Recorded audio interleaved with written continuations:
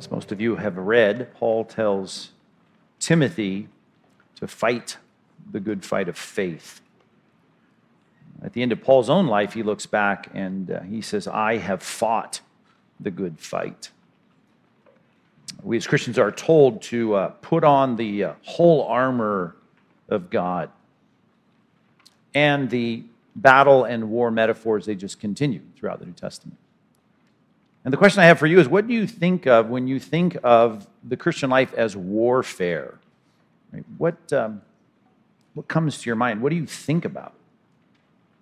You might think, as so often the metaphors go, that, for instance, as Paul says in 2 Corinthians, we have been armed with weapons for the right hand and the left. They're not earthly weapons, but they're weapons that we enlist to tear down any argument that raises itself up against the knowledge of God. They're powerful for the destruction of those arguments. You might think of that, the apologetic war that we're in with a world that constantly tries to tear down and besmirch the truth about God, about Christ, about the gospel.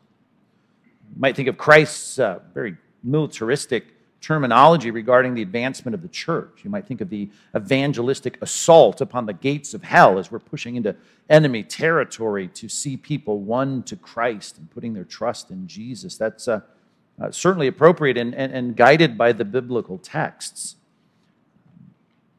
Much of the battle in the Christian life is external. It's out there. But I think most of you know also that a lot of the battle motifs are directed to the battlefield inside of your life. There's a lot going on that really necessitates a kind of a war footing in our own thinking regarding our hearts, our lives, our minds. As it's put in 1 Peter, there are passions, desires that wage war. That's the terminology, against your soul. We know that there is much that we are told. Talk about a war footing.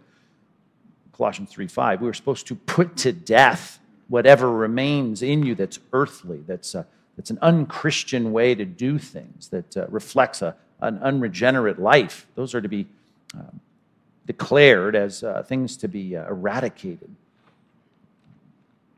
The Christian life has much that directs us to think about the war on the inside, and many of the things on the inside that we're called to fight are easy to identify.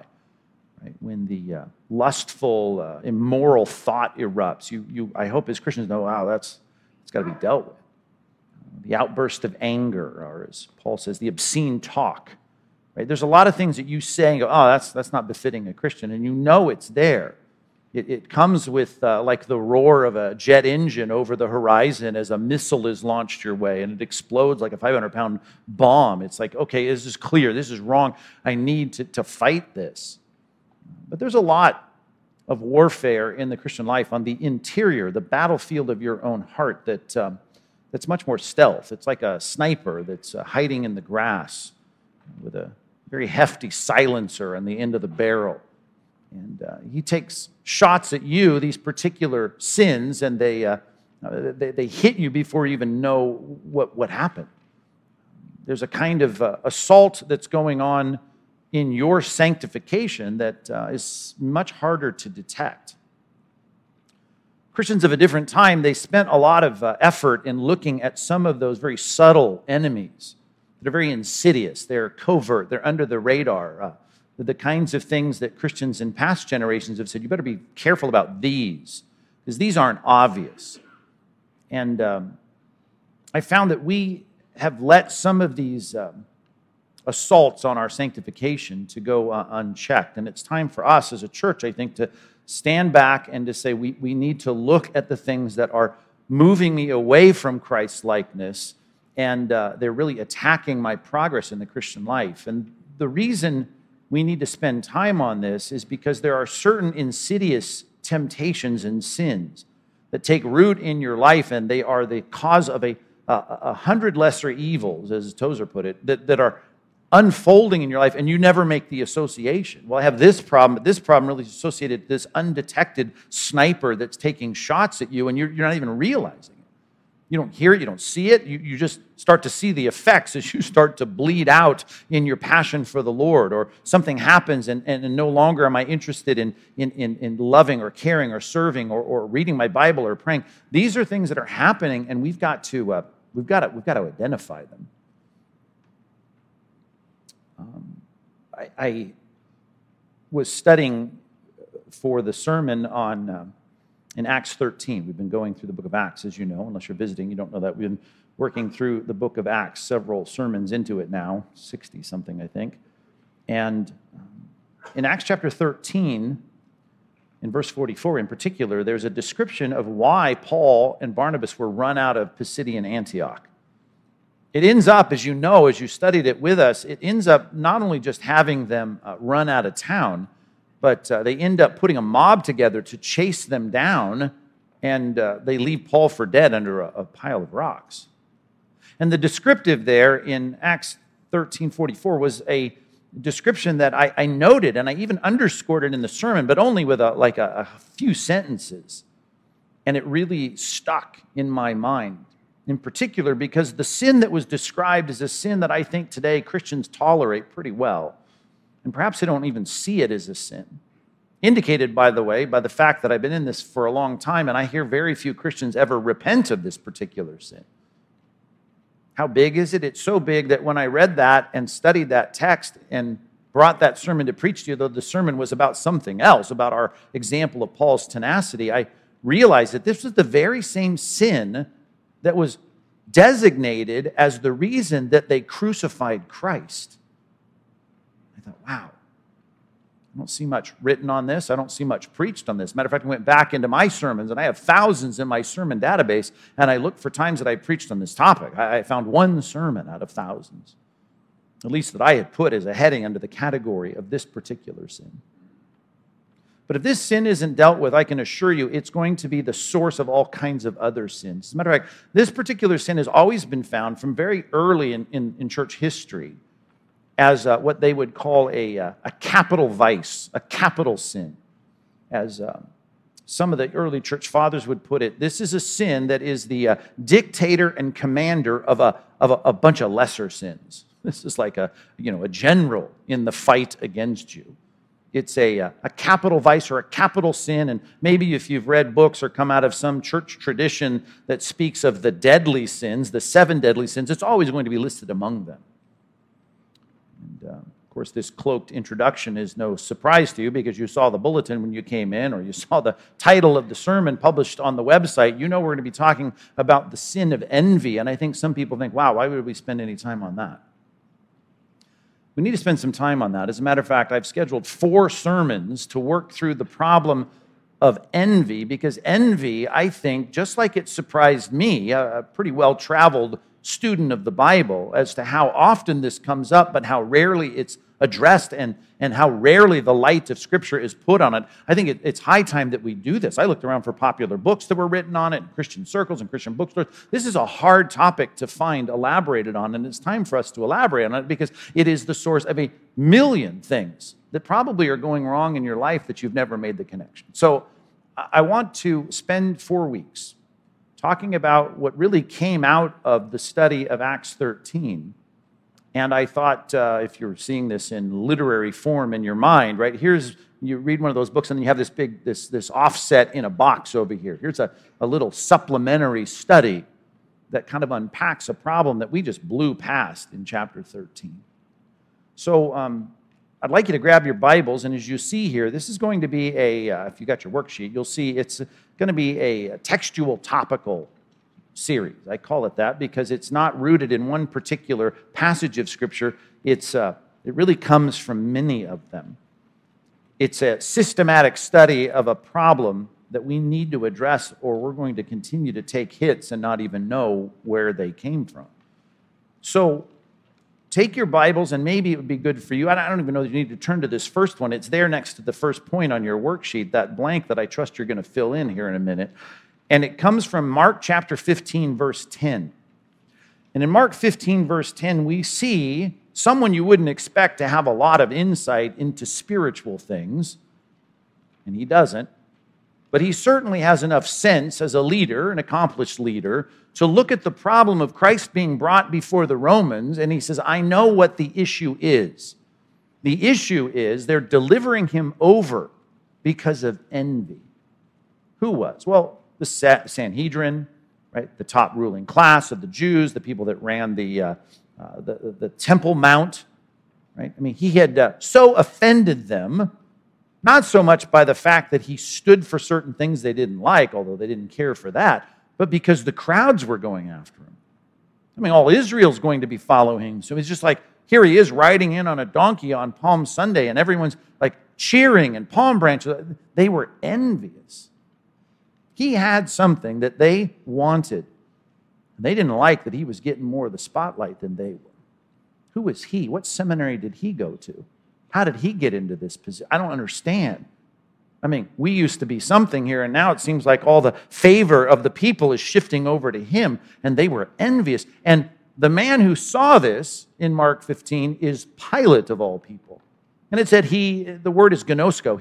He perceived it. He understood it. Gnosko. It's the word for knowledge. He had the knowledge. It rose to the surface that he was able to see the motive behind it. And so really, envy is a motive. That's why it's a capital sin. It's a deadly sin. It's a deadly vice that causes other things, right? The crucifixion of Christ. Or even as it says in Acts 13, the reviling of Paul, which is bad, right? You're slandering a man that doesn't deserve it. He's innocent of the things you're slandering of. And also the heresy of speaking against what he was saying. He was holding up the scrolls, Paul was, and speaking about what the prophecy said and how Christ fulfilled them. And they said, no, we're not going to have you teach those things. We're going to teach something that contradicts that. So they became heretics. All because of, as it says in the text, they had this jealous, envious desire to have what they had. And you remember what happened was when Paul showed up on the second Sabbath, they had a big crowd. Now all of a sudden we needed 2 services, needed more parking spaces out front, needed to order more donuts. And all of a sudden the leaders of the synagogue were saying, we don't like this. When I preach, I don't get crowds like that. I don't understand. Envy. And I thought immediately of Christ. Christ was delivered over because of envy. It says in Matthew 27, clearly it says, as I've stated in Mark 15:10, here is a perception of a man saying, I get it. Which, by the way, sin is always easier to perceive in someone else than yourself, right? Understand that. Pilate had a lot of problems. I preached on Pilate, kind of psychoanalyzed Pilate, if you will, theologically analyzed Pilate. And he's got issues, but he's able to see the issue of envy in other people. And I guess that's where we need to start. As we define it, we need to identify it, we need to discern it, we need to get a sense of it. So if you're taking notes, jot these words down. You need to discern the sin of envy, just like Pilate did. He could see it, and he needs to see it, not only in other people, he needs to see it in himself. He needs to come to faith in Christ. But here you are, sitting here, I assume, as a committed follower of Christ. You need to see it. You need to see it when it's in you, not just when it's in other people. So we need to define it. We need to see what it is. And to do that, I want to go to Matthew chapter 20. In Matthew chapter 20, we have a story that Jesus tells that's all about the problem of envy. And the word that is used in the passage, as you'll see, the punchline of the story, is going to give us great insight and will help us just illustrate this and show you examples of it and maybe even have the lights come on, the light of God's word and the conviction of God's Spirit this morning, say, oh, I got a big problem here. I didn't even realize I had it. Because it is the source of 1,000 lesser evils in your life. Let's find it. Let's rout it out. The enemy doesn't want it, but let's shine a light on the sniper in the grass and say, right there, we've got to deal with that. Matthew chapter 20, did you find your way there? Let's look at this text. It says in verse number 1, the kingdom of heaven is like a master, these are the words of Christ, of the house who went out early in the morning to hire laborers for his vineyard. And after agreeing with the laborers for a denarius a day, that's the ancient Roman equivalent of 1 day's pay for a worker. So this is a fair wage. Whatever that is today, whatever the going rate is for a worker that's working in fields, right? Then they said, will you work for a day's wage? It's like, okay, a good quid pro quo. I'm going to exchange my time for dollars. And so, yeah. And he sent them into the vineyard. And the key word in verse 2 is they agreed to it. After agreeing with the laborers for a denarius a day, he sent them into his vineyard. And going out about the 3rd hour, so I don't know, he's heading to Home Depot in the mid-morning here, and he's got to run into town. He sees others standing in the marketplace. And he said to them, you go into the vineyard too. And whatever is right, I'll give it to you. We won't talk about the money arrangement. Just, I see you're burning daylight. You're 3 hours into it. So just go out into the field. And so they went. Going out again about the 6th hour. So now he's driving through, In-N-Out Burger to get lunch. He's like, wow, there's more workers standing around here. And he did the same thing. Hey, you guys want to work? Go work. I'll pay you whatever's fair. Verse 6. And about the 11th hour, he went out and found others standing. Who knows what kind of errand he's running here. Why do you stand here all idle all day? And they said, well, because no one has hired us. And he said to them, you go into the vineyard too. Verse 8. When evening came, the owner of the vineyard said to his foreman, call the laborers and pay them their wages, beginning with the last. Now remember, the last, he hired 11 hours into daylight. They only had an hour to work. Right, go to the last, and then you pay up to the first. The first people to get here who got here in the morning. And when those hired about the 11th hour came, each of them received a full day's wage, a denarius. Oh, I got a full day. I got, a few $100 here in my pocket. That was awesome. And you can imagine looking at each other, we're only here for an hour. Wow, this guy's super generous. That's super nice. Now, when those hired first came, they thought they would receive more. They started doing the math. Man, I'm going to receive like 1,100 denarius. That's going to be awesome. But each one also received a denarius. And upon receiving it, they grumbled at the master of the house, saying, these last worked only 1 hour, and you've made them equal to us who've borne the burden of the day in the scorching heat. Does that make sense to you? Does that not make perfect sense to you? Right? Think about it. You go get a degree, you go get a master's degree, you go interview, you go get a contract. They talk about your pay. They talk about the package, the benefit package. They talk about the retirement plan, the 403B or the 401K. They talk about the health insurance and the health benefit savings program. They put it all in front of you, and you agree to it. You walk out. You go home. You tell your wife, I got a good job, a good package, good deal. This is awesome. Let's celebrate. Let's go out to dinner. We got a good job now. And you come back into work the next day, and he hires someone else with no college education, gives him the same title that you have, and he happens to share that his pay is twice your pay, and he has better benefits, and not only that, he's got an expense account and a bunch of other things, and he starts sharing, isn't it great to work here? Our boss is so generous. And you go, well, he ain't that generous to me. Well, yesterday you celebrated it with your wife. Your pillow talk was, it's great to have a good job now. But you go in the next day, and this guy has twice the package of benefits as you, and twice the pay as you. I don't know. How's that going to go when you start to talk to your wife that night around dinner? You're going to grumble against the master of the house. You're going to say, what's with the HR department? What's with the boss? What's with this guy? Who is this guy that I'm sitting with in the workroom talking about making twice what I'm making, and he didn't even go to college?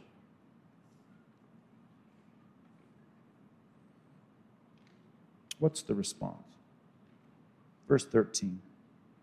He replied to one of them, friend, I'm doing you no wrong. Yesterday you were in here and you signed the contract. You signed the benefits pack. You were all fine. You told your wife this was a great job. Did you not agree with me for a day's wage? That's a fair wage. Take what belongs to you and go. If I choose to give this last worker as I give you, am I not allowed to do what I choose with what belongs to me, or do you begrudge my generosity? Okay, there's a word you probably didn't use much this week, begrudge. Okay? You know that's a word that's not a good word. I don't want to feel this begrudging feeling. It doesn't even have an object here. It doesn't have an object because in Greek, you might see, if you have a footnote, if you're reading, for instance, an ESV, an English Standard Version, look at that footnote and look at the marginal reading. It will give you this really weird Greek construction of what we're translating from the original language of the New Testament. Do you see it? Let's look at it here together. What does it see? You've got an ESV. Here's literally what it says. Is your eye bad because I'm good? What? Is your eye bad because I'm good? Is your eye bad because I'm good? Wait a minute. No, I'm complaining about my pay and my benefits package. No, I get that. But here's how it's described. Your eye is bad. Envy, let's just talk about it grammatically. Envy is a transliteration, a loose transliteration of the Latin word, right? Invidia. Invidia. It's a compound preposition in, which is against or toward or upon in Latin. And vidia or video, right, would be the noun. And video, we know, is something we see moving on a screen. But the word means, video means to look, right? Vidia means my eyes. Okay, so invidia, looking at, looking upon.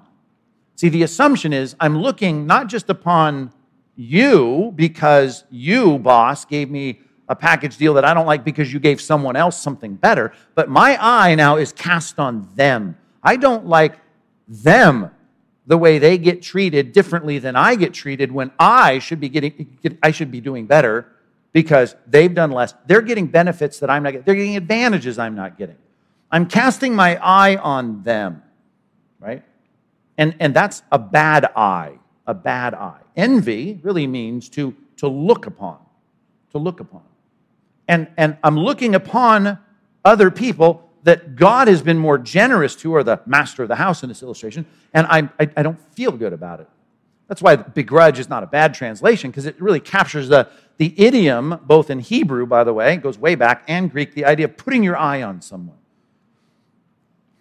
If that seems too complicated, think of it this way, gals. You buy a dress for Easter. It's really nice. You put a little extra money into it. You look in the mirror, you go. Looking pretty good. Let's go to church. Get to church last week, and you see another gal out there after church wearing a dress looks really a lot like yours. Not exactly, a lot like yours. But apparently in the who wore it better category, it must be her, because you're overhearing as you're by the coffee table there, the donut table. I mean, you're standing near her. You've heard like 4 compliments on her dress. And guess who said nothing about your dress? No one, including your husband. It's like no one said anything. You're looking at your dress. You're looking at her dress. You're hearing everyone compliment her. Right? And here's what you're going to do to her, gals, because gals do this all the time. You're going to cast your eye upon her, up and down. Now, guys look at girls. We don't need to get into all the details of this. Go anywhere. Go to the mall, go to the airport. Guys are looking at girls. They look at girls very differently than girls look at girls. And girls look at girls like a lot. Up and down. Whole different thought process for the guys. But for the girls, they're looking it over. Everything. And while she, by the way, as you're looking her over, is picking up her coffee, and then she gets a donut for her kid, and her kid's kind of pulling on her skirt, and she's balancing that coffee, you're just kind of eyeballing, maybe that coffee will just go right like on her dress. Wouldn't be that. I mean, I might run over and go, here's a napkin. But it wouldn't be horrific if the one getting all the compliments on the dress, it looks just like mine, right? Has a nice coffee stain all over herself now. No, I would never say that out loud, but I'm casting a bad eye on them. Okay, that didn't help. Let's go to the Old Testament book of 1 Samuel. If you need more examples of this, let's talk through it. There's many of them, but we're trying to define it. I'm looking with askance. I'm looking with a negativity. I'm looking with a feeling of disruption of my peace and tranquility. I felt okay looking in the mirror before I came to church. Now I don't feel so good. And it's not that I'm sitting here saying I got to rush to a mirror in the bathroom at the church. It's that I'm looking at her like I could look through her. And if there were daggers, I would be daggering her with my eyes. That's just how it happens. And I don't even start to realize what's happening. As a matter of fact, when someone says, oh, her dress looks nice, now it's like, yeah, but have you seen her kids? How unruly are her children?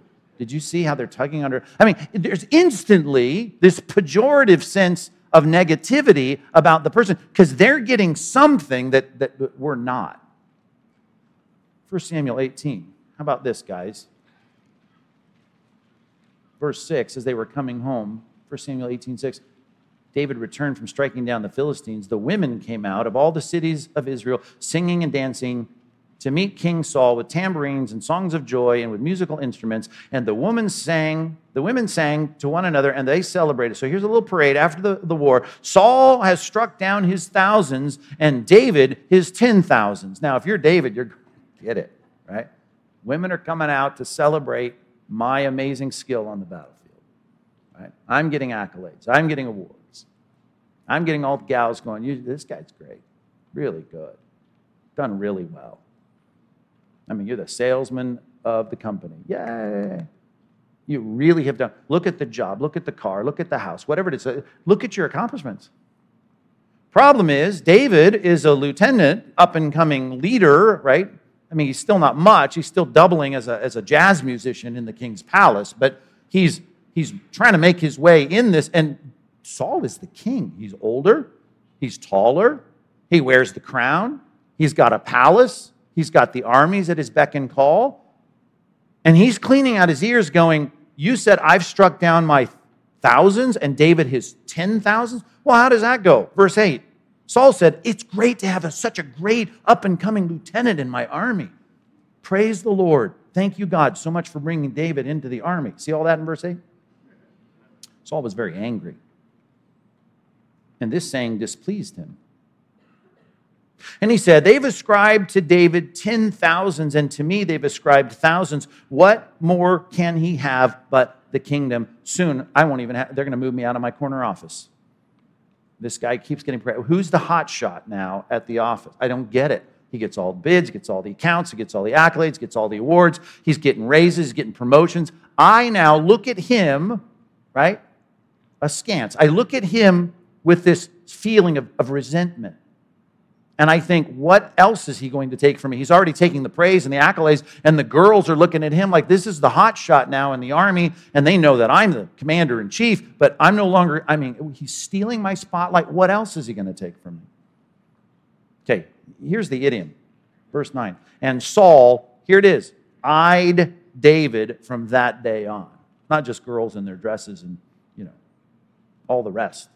It's guys in this comparative sense of what are you doing? How are you getting, how's it going for you? Here's the reason this series is important for us. There are certain sins that I think as Christians, it's easier and easier to conquer them as we grow in the Christian life. Envy is one, I guarantee you, from the pastor to the plumber, right? It doesn't matter who you are. It doesn't matter if you're a new Christian or a Christian who's been a Christian walking with Christ for 50 years. This is an equal opportunity temptation, and it is a vice. And vice, literally, it clamps you into place and does things in your life that you're not proud of.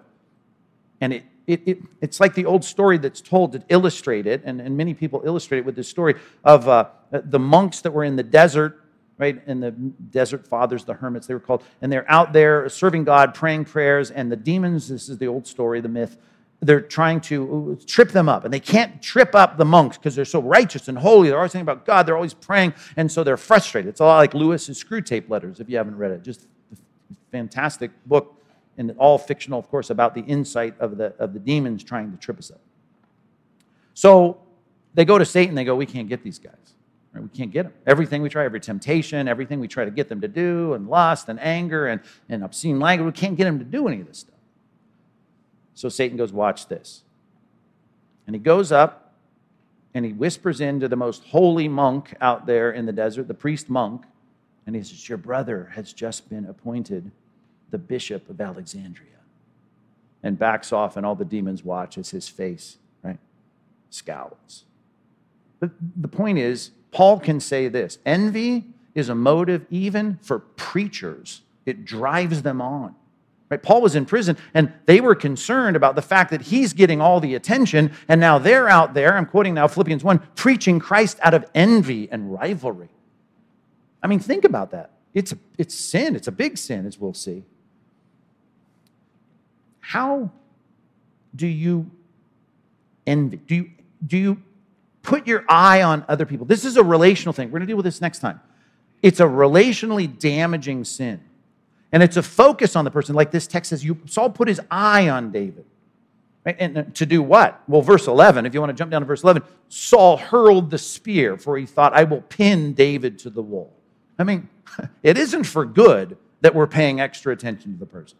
We're looking for problems. We're looking for things that are somehow in contradistinction to the things that I'm jealous of in the person's life. By the way, we should distinguish some of these words. Jealousy literally is the word, if you were to transliterate it, we get the word zeal from it, and sometimes it's translated that way, zelos. Zelos is a word that sometimes is put in a positive context and sometimes in a negative context, but always it's a eruption of feeling. I can be tranquil, I can feel peaceful, and all of a sudden I have this thing build up inside my heart. Jealousy is like that, and sometimes jealousy is a good attribute because we are jealous for things that we rightly possess, and we don't want a threat of someone coming in and taking it away. Right? Even God himself is jealous, right? His people should worship him. They shouldn't bow down to Moloch, right? They shouldn't be, worshiping at the Ashtaroth poles. So he says, right, I'm jealous for my name. I'm jealous for my people. The Lord your God is jealous. Do not worship any other gods. Jealousy, right, can be an exasperation at something that's rightfully yours being taken away. So sometimes the word zelos, sometimes the concept of jealousy is a synonym of envy, and sometimes it's not. Because it can be a desire for me to have something or keep something like the corner office, and I don't want you taking it from me because I'm envious of you and your talent and your position and your looks or your weight or whatever it is that you're concerned with. I don't want you to take something from me.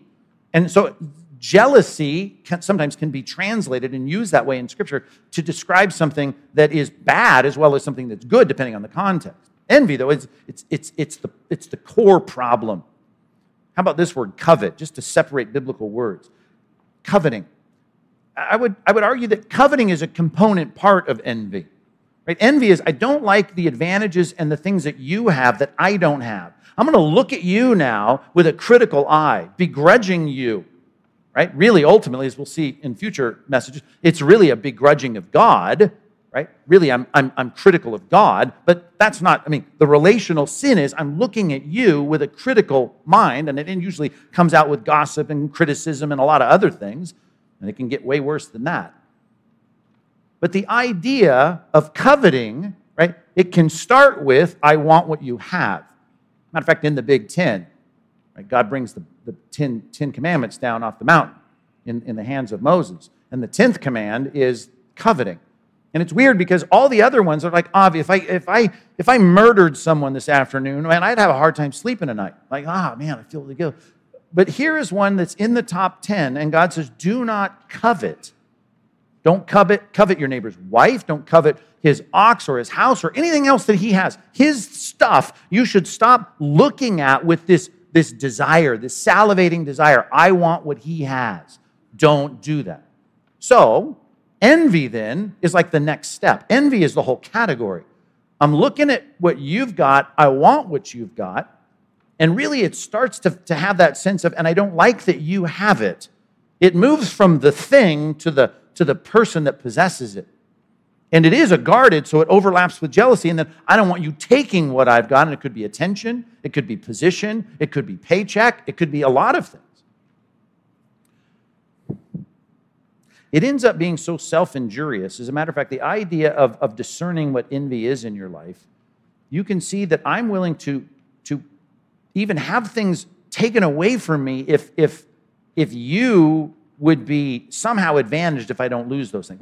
The illustration, and it's used often in this discussion of envy, at least in church history, back to a Jewish parable where there's a shopkeeper and he's got a competitor down the street in the marketplace, and an angel comes to him and says, kind of like a genie in a bottle, an angel comes and says, I'll give you whatever you want. I will give you whatever you desire. Whatever you grant, what you grant, or you give me a request, I will grant it. The only catch is your competitor down the street gets twice of whatever you ask for. You can see the conundrum here, the problem. So he thinks for a while. He thinks, wow, if I ask for bigger revenues, if I ask for a raise, if I ask for more, or like I want to double my business, right? He's going to quadruple his business. So the man ends up in this Jewish parable just asking for this. Okay, right? Make me blind in one eye. Right? And the point of the Jewish parable about envy is, I'm so concerned about his advancement. I'm so concerned about him stealing the spotlight. I'm so concerned about him having so much more. Even if I had a lot, right, I don't want him to have more. And that's how this goes. And we'll see this even in classes and how it works in economies and how it works in society. And a lot of things that we're debating on the stage of modern evangelicalism really comes down to envy.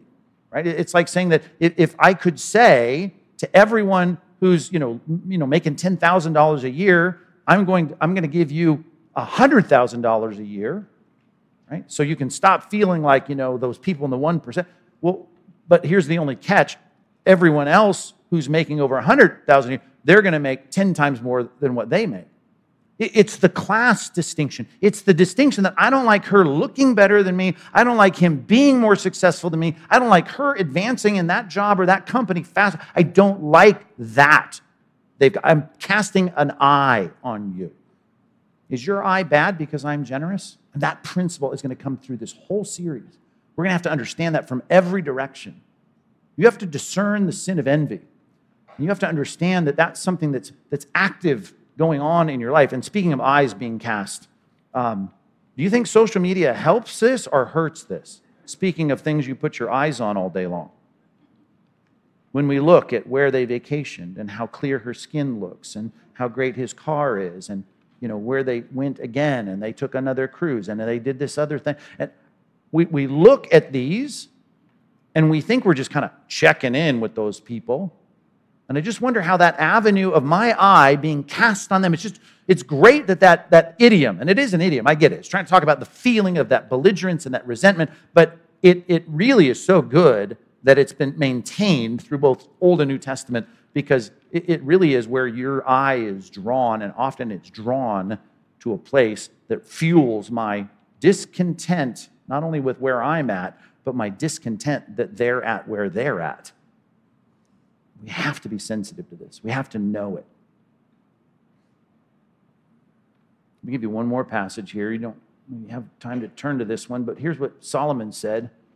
Solomon said in Ecclesiastes 4:4, listen carefully. Then I saw all the toil and all the skill in work that comes from a man's envy of his neighbor. And I said, this is vanity and a striving after the wind. Did you catch that? Then I saw all the toil and all the skill in work from a man's envy of his neighbor. And I said, vanity, striving after the wind. Do you know that you can say, I think I just have a good work ethic. And really what's fueling that is a sin of envy, an envy of your neighbor. The next degree, envy, right?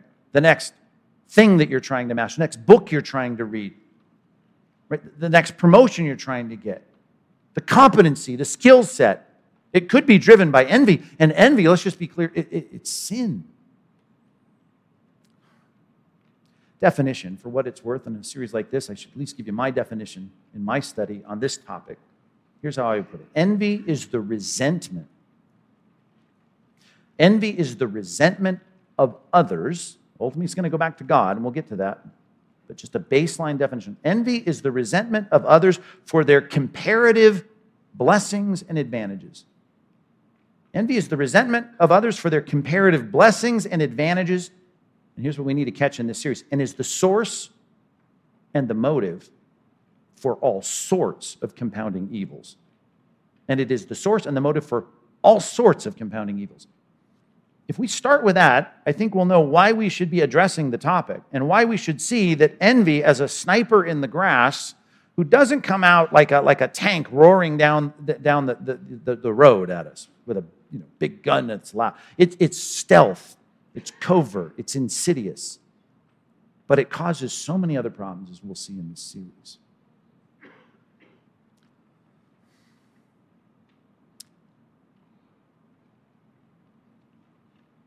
Well, do you have your worksheet there? Look at the reference for the next point. It's going to be a long sermon. Point number 2, I've referenced here, Genesis 3 through Revelation 19. That's a lot of ground to cover.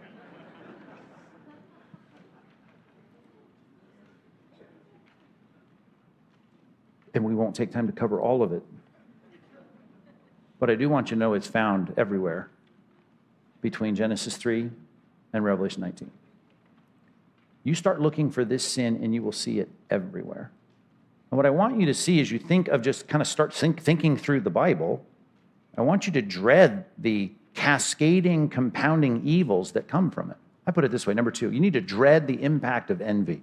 Dread it, dread it. You had a healthy respect for something that can hurt you so badly and hurt others so badly and besmirch the glory of God so severely. How bad? I don't know.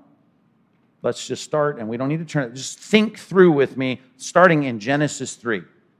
Genesis 3, now the serpent. That's how it starts in our English text. Now the serpent. More crafty than any. Okay, so we've got this figure here, this embodiment of Satan. We know that because throughout the rest of the scripture, we know who this was, this angelic being that had fallen. He's going to come and mess up everything in mankind. And I just want you to think of a connection that most people do not make, and the early church was all about making it, underscoring it, making lists of saying, do not have envy in your life, because they connected constantly the problem of the fall of Satan from passages like Ezekiel 28, Isaiah chapter 14. All of these descriptions of the fall of Satan, they really come back to the problem of envy. I know if I just said quickly, Sunday school grads, why did Satan fall? You'd say pride. And you're right, because the word pride is mentioned in the passage, but read it carefully. What did he want? Right? He wanted the glory that God had. He wanted the glory that God had. It's much like you would see immediately if you're reading through Numbers and you see the people that look at Moses and say, how is it that Moses gets to be the hot shot? And you'd say, what's wrong with those people? You wouldn't probably initially say pride, unless in some biblical passage it described it that way, and you'd be kind of stuck on that, you wouldn't think any further. But the early church thought further about this, and they constantly said the real problem, right, even as the rabbinical wisdom literature put it, is the problem of envy.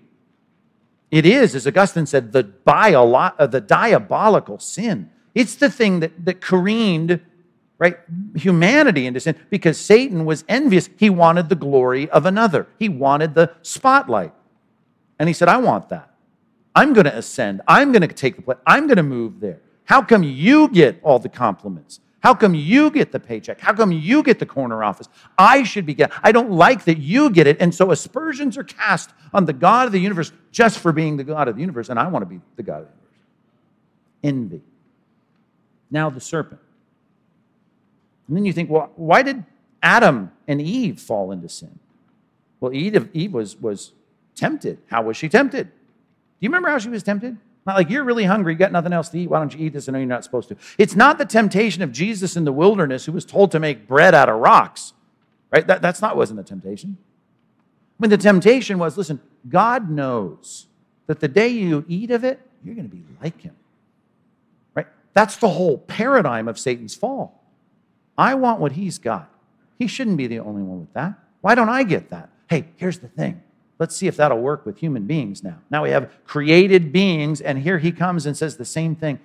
You know what? He knows you're going to be wise. You eat this, you're going to be like him. Why in the world should he have a corner on being the wise one of the universe? Satan, the envious one, appeals to Eve and makes her the envious one. You can just keep going throughout the rest of the book of Genesis. Isaac gets very wealthy, and it says it because of the blessing of God. And we'll come back to that passage in the series. And the Philistines, it says, became envious. Right? Why did the nations have such a problem with Abraham and Isaac? Well, because they became rich, and they didn't like it. And they went out, and it says in the passage, they went and filled in with earth, right, with dirt, all their wells.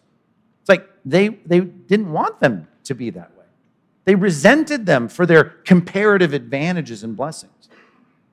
Or how about a guy named Joseph, who was doing pretty well with his dad because he was the son of his old age. And so Joseph here gets a special coat, and his brothers don't get it. And they're going, man, we don't really like this. They didn't say, oh, it's so, I love the relationship Dad has with Joseph.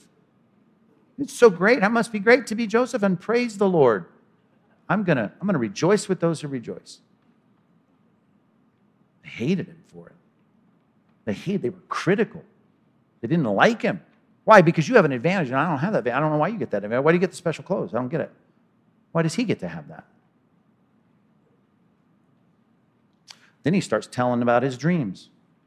I mean, I'm just thinking, I fault him a little, like, why just keep your dreams to yourself, right? But you get a dream about what? All my brothers are going to be bowing. Hey, guys, I had an interesting dream. You're all going to be bowing down to me. Well, they're already envious of you, man. Shut up. Shut up.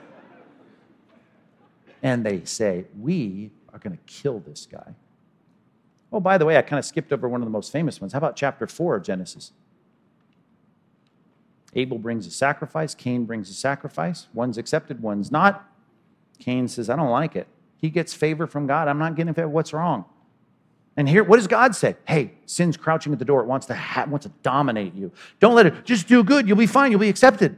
Just fix your own problem. We'll deal with you. Deal with yourself here. No, he goes out and kills his brother. Well, that's exactly what the brothers of Joseph wanted to do. And thankfully, because of one, Reuben, there was a sparing of his life, but he ends up still being thrown in a pit and sold to marauders coming through, and ends up in Egypt. We could go on and on and on, all the way to the culmination of the Jewish Sanhedrin looking at Jesus going, I don't like that he's drawing bigger crowds than us. So I'm going to be critical of him, and I have power, and in my power, I am going to put him down. In this case, let's just kill him. We had it by chapter 4 that there's fratricide, there's murder of your own brother, and it comes back to why Christ was crucified. All the way through the rest of the New Testament. I mean, to summarize the New Testament's teaching on this, how about Titus chapter 3, verse 3? It says, we were passing our days, talking about as non-Christians, in malice and envy, hated by others and hating one another. I mean, that's like how it works. Why can't we get along, right? We got problems. It splits churches. You know what splits churches? Envy's at the core. You have to dread the impact of envy. You got to think it through from beginning to end. And maybe you need to start thinking like Chrysostom, 4th century. To what then will one compare, right, to this kind of sin? It's a viper. It's an asp. It's a cankerworm, whatever that is. To a scorpion, since there is nothing so accursed and pernicious as this kind of soul, an envious soul. William Law, hundreds of years ago, said the most ungenerous, base, and wicked passion that can enter the heart of man is envy. Chrysostom elsewhere, and he spoke a lot on this, how great of an evil it was that caused an angel to fall. In context, he was preaching on envy. Preaching on envy in the 4th century after Christ. It's bad. It's worse than we think. It's corrosive. It's going to cause great damage. It's like going to the store and getting that industrial, and you got to find it, like, I don't know if you what you need to buy it.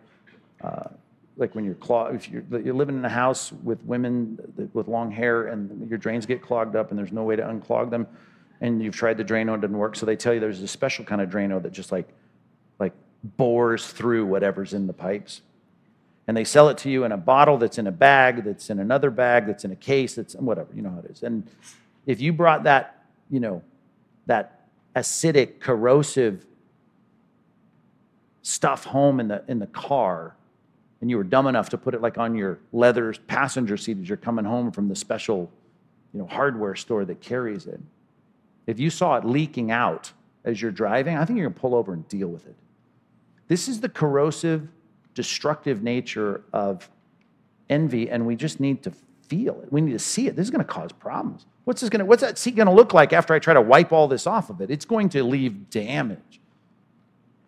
Envy will be as subtle as you criticizing the person that you are envious of, all the way to doing whatever you can to destroy them. And if you can't destroy their life, right, you at least will destroy their reputation.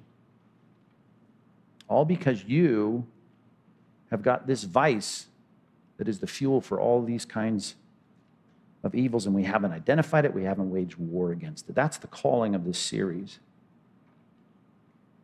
Dread the impact of envy. I read that passage for you in Titus chapter 3. I don't know if you know that passage, but it talks about us being hated and hating others because our hearts are filled with malice and envy. And then it says, but when the goodness and loving kindness of our God has appeared.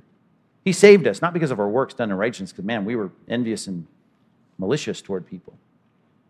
But he saved us according to his own mercy by the washing of regeneration and renewal of the Holy Spirit, which he poured out richly on us in Christ. That picture of the Spirit of God. You need to know this, that the Spirit of God is wanting to wage war against this. And maybe he's grieved and maybe he's quenched in your life when it comes to this sin because you're just not interested. He's trying to hand you the binoculars to look in the field, and there the snipers are, and you haven't been interested in that because to you, this is not a big sin.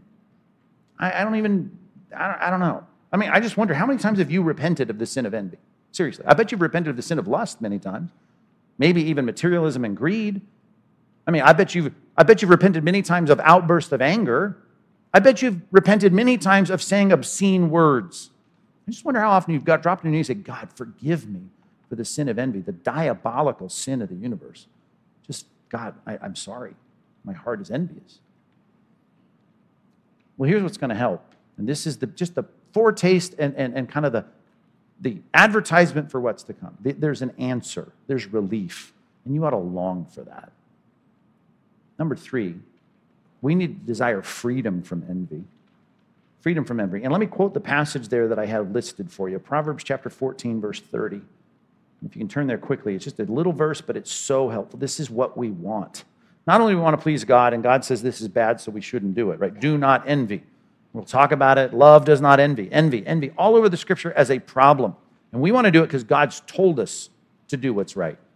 But in Proverbs chapter 14, I'm just thinking there's nothing you should be more motivated, at least the next month, to care about than envy because it's going to be good for you.